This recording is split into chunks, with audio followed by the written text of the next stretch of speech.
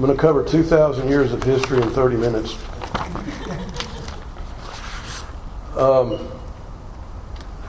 And that is, if Jesus is functioning this way through the power of the Holy Spirit, then we ought to see his followers doing that too. And we do. We see the apostles healing the sick, healing cripples, casting out demons, raising the dead. Peter does that in Acts 9. Paul does that later on in Acts. We don't know for sure that the young man that fell out of the window, while Paul was preaching, was dead, but that tells you something about how exciting it is to listen to Paul. He fell asleep and fell out of the window. I can't criticize him. I've had jurors do that to me. But we do see the continuation of the Holy Spirit's ministry that we saw in Jesus. We do see continuing in the Acts.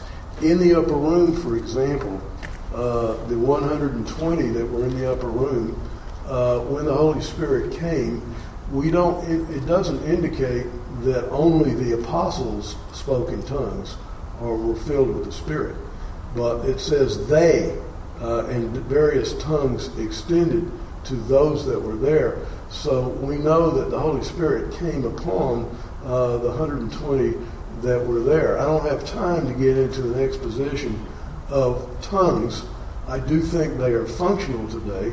Why I'm not a charismatic in the sense that I don't agree that the baptism of the Holy Spirit is always manifested by tongues. I think it can be.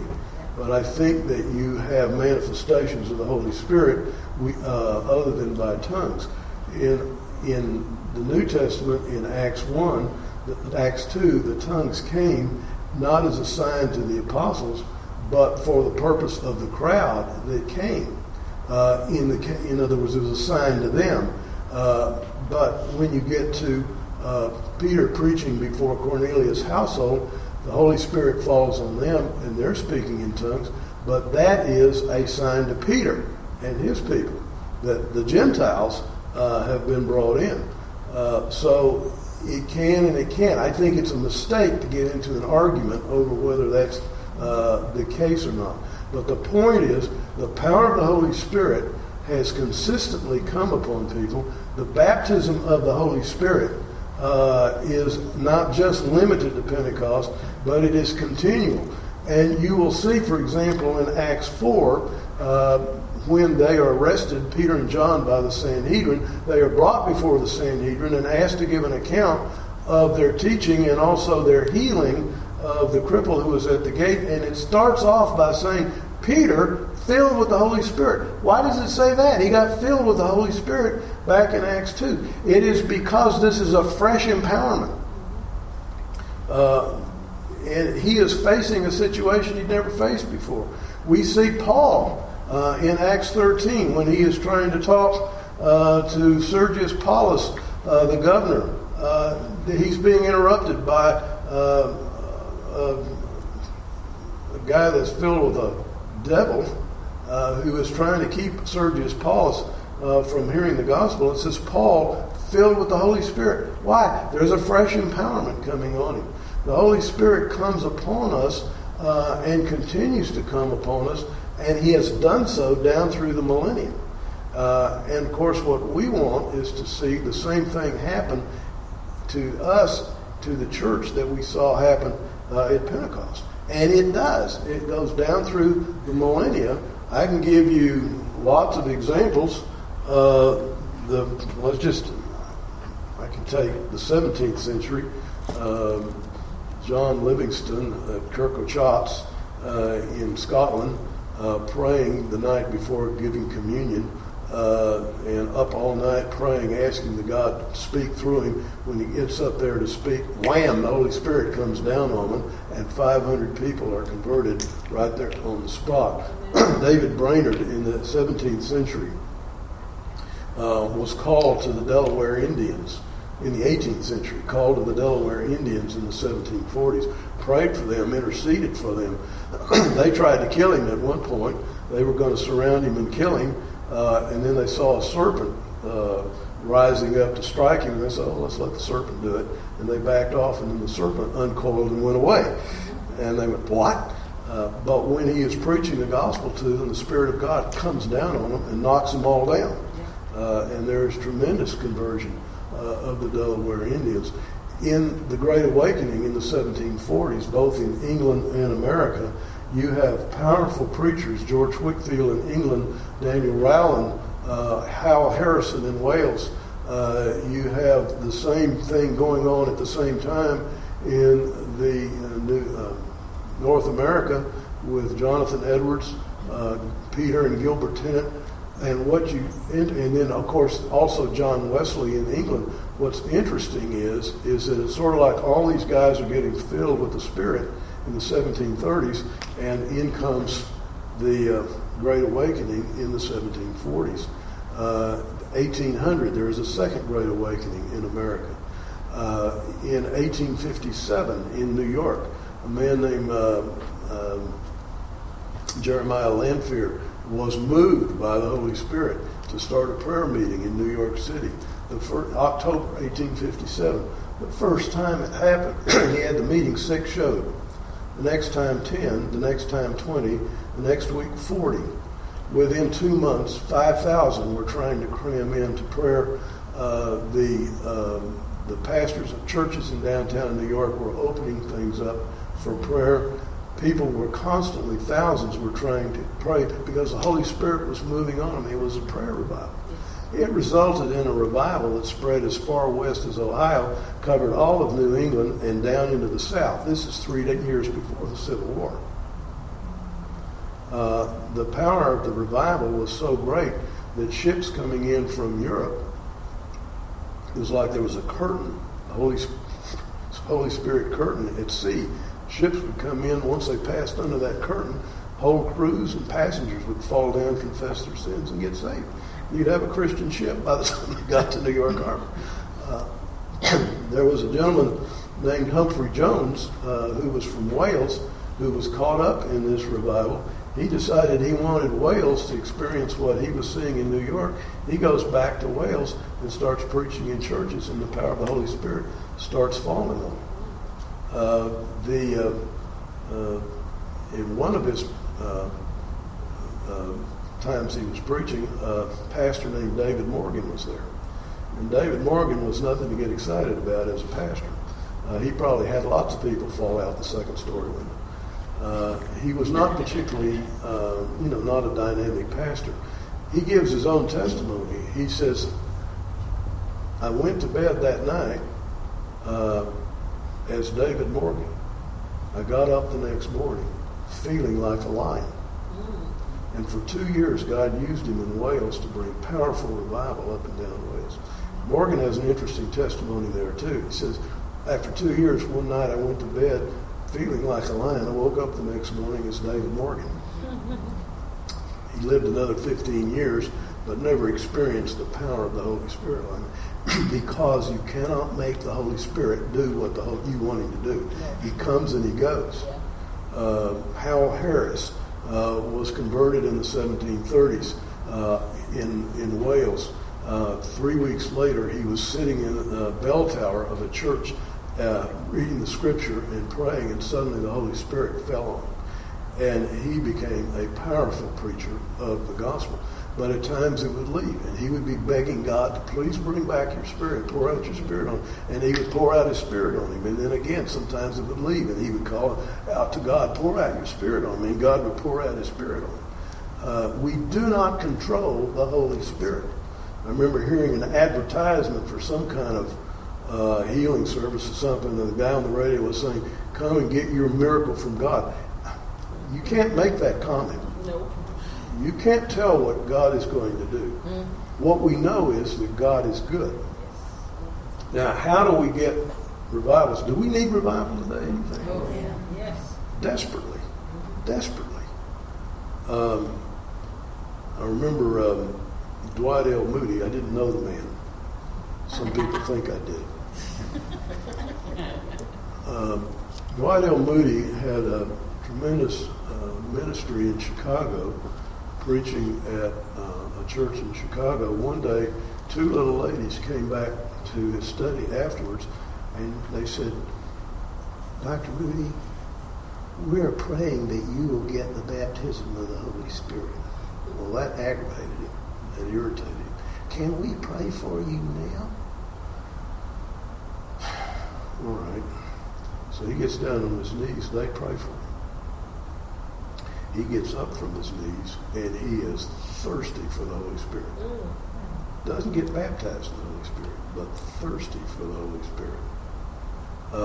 He goes for some months pleading, crying out to God, asking to be filled with the Holy Spirit. Then in New York City one day, the Holy Spirit on Wall Street falls on him. Amen. And there's a friend's house across the street. He runs to that house and asks a friend, "If you got a bedroom where I can get by myself?" Second floor. He goes up there, and the Spirit begins to be poured out on him. And he finally has to say, "Stay your hand, I'm going to explode."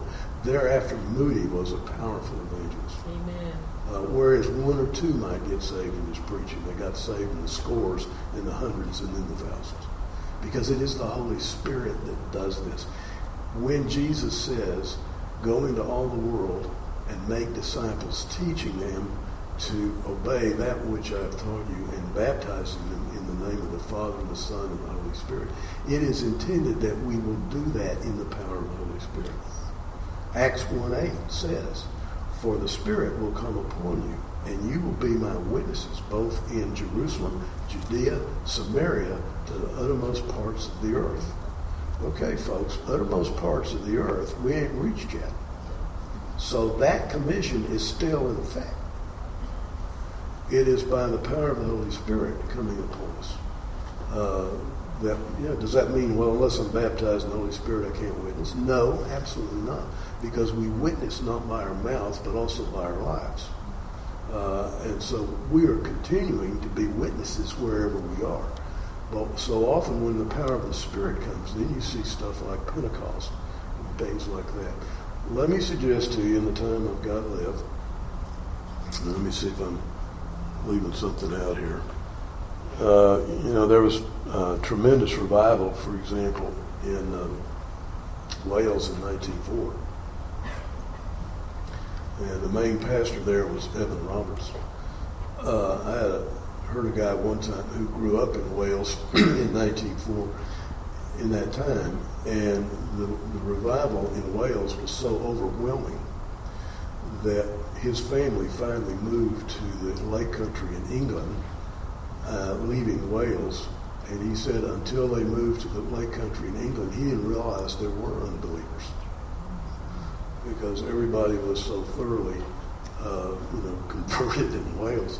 And I remember one guy reading his article that he had some business in one of the counties where the revival was going, and as soon as his carriage crossed over the bridge into that county, he had this overwhelming desire to confess his sins and fall down before Christ. And he resisted doing it, and it just drove him nuts the whole time he was there. He got his business done.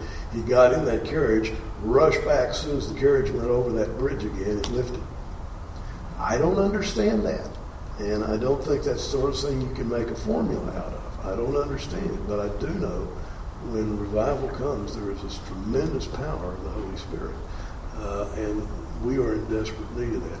Acts 1 lists a number of principles that govern the rest of the book of Acts, but also govern church history. And let me just give you two principles. And there's a couple of guys, and I cannot think of their names right now, but they are historians, revival historians. I mean, they've studied revivals down through the years.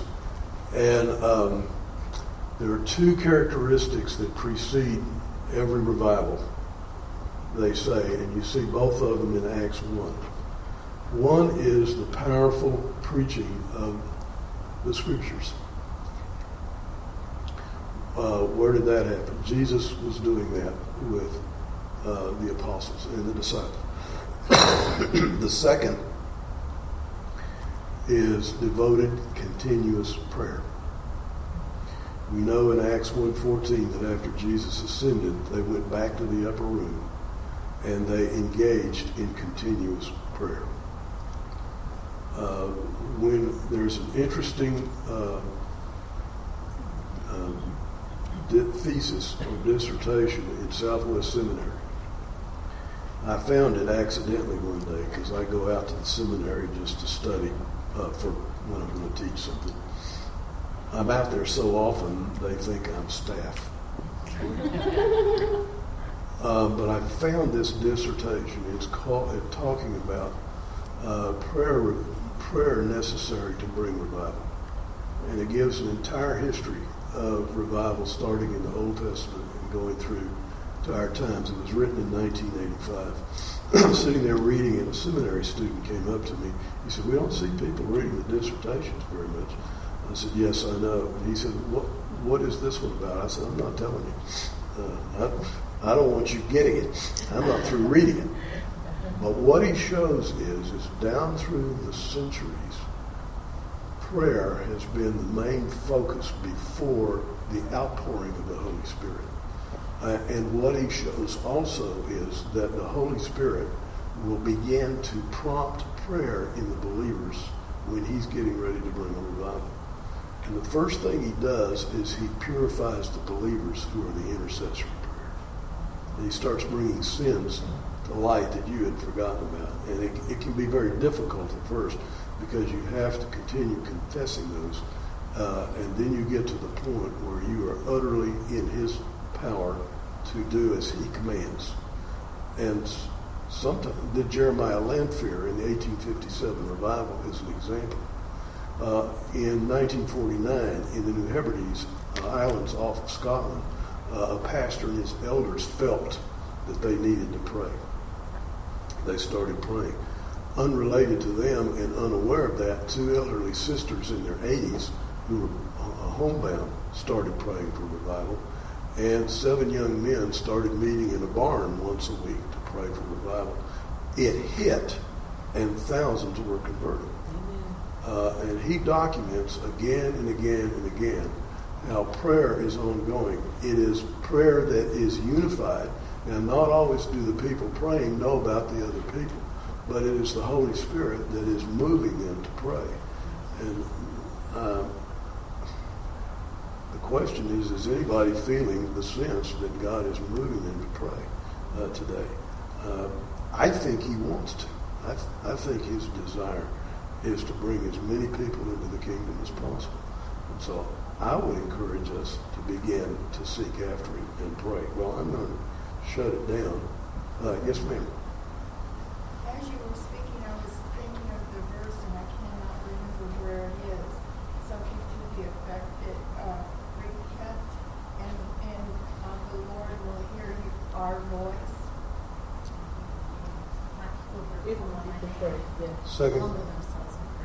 Second Chronicles 7:14.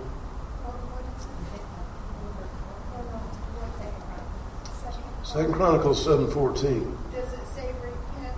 It says, if they will hear my voice, humble themselves. I think it does say repent. Yeah, repent of their wicked ways. Yeah. People always quoting Second Chronicles 7:14. It's a good verse, but you ought to read the one right in front of it. Yes. If I bring a plague, if I bring a famine, if I do this or that, and my people humble themselves and pray and repent of their wicked ways, I will heal their land. Now, he's not talking about a nation. He would with regard to Israel because they were God's people. He's not talking about America. The people he's talking about are us. Yes. And the worse things get, that is designed to bring his people to get on their knees, humble themselves, repent of their evil ways, and ask his Spirit to be coming upon us. Yeah, it's a good verse. Thanks for bringing that up. That is a terrific verse, and I think it has application to us as the people of God, not to America. But his desire is to deliver not just his people, but those who are in darkness. And, millions could come into darkness, from out of darkness into the church in the power of the Holy Spirit. We want to be pursuing that. We certainly want to be witnessing to everybody we're around, but we want to see revival come, because that is the way we bring in thousands. And we're running out of time, folks. We're running out of time. I think the end is upon us. Not going to name the Antichrist. Don't know who that is. Not going to give you the rapture. I haven't been given that. But I do know that he does want to bring revival. Now, there is revival moving, and you want to be careful about this. I think it's a false revival. And that's where people are, supposedly the Spirit is falling on people. They're running around barking like dogs, cackling like chickens, writhing and screaming. I don't think that is the Holy Spirit. And I'll just tell you flat out. Dave Wilkerson, before he died, renounced that sort of thing. I do not think that's the Holy Spirit, and that is going on around us. I don't think the Holy Spirit humiliates people by making them act like dogs. Granted, he did it to Nebuchadnezzar, but he needed it. But it wasn't being filled with the Holy Spirit that did that. The Holy Spirit wants to exalt his people, not humiliate them into acting like animals, cackling like chickens, and that sort of thing. If you see that sort of thing going on, I would suggest you run from it. That sort of thing started going on during the Great Awakening in the 1740s, and Jonathan Edwards wrote a pamphlet against it. So be very careful, because the enemy will come in and counterfeit. Okay, let's pray. Heavenly Father, we thank you for the goodness that you display to your people, that you were determined before the foundation of the world to redeem your people and to fill them with the Holy Spirit and to pour out the Holy Spirit upon them, that we might be your instruments to bring many to Christ, to display the goodness of God through signs and wonders and miracles of the Holy Spirit, and at the same time to declare the reign of Christ, who is in heaven seated at the right hand of God, and also to capture the attention of the unbeliever. And Lord, we ask that you would use us in this way. The church in Acts, Lord, prayed for signs and wonders. We pray for it here too. But signs and wonders that accompany the gospel, not the other way around. Pour out your Spirit, Lord. We ask it all in Jesus' name. Amen.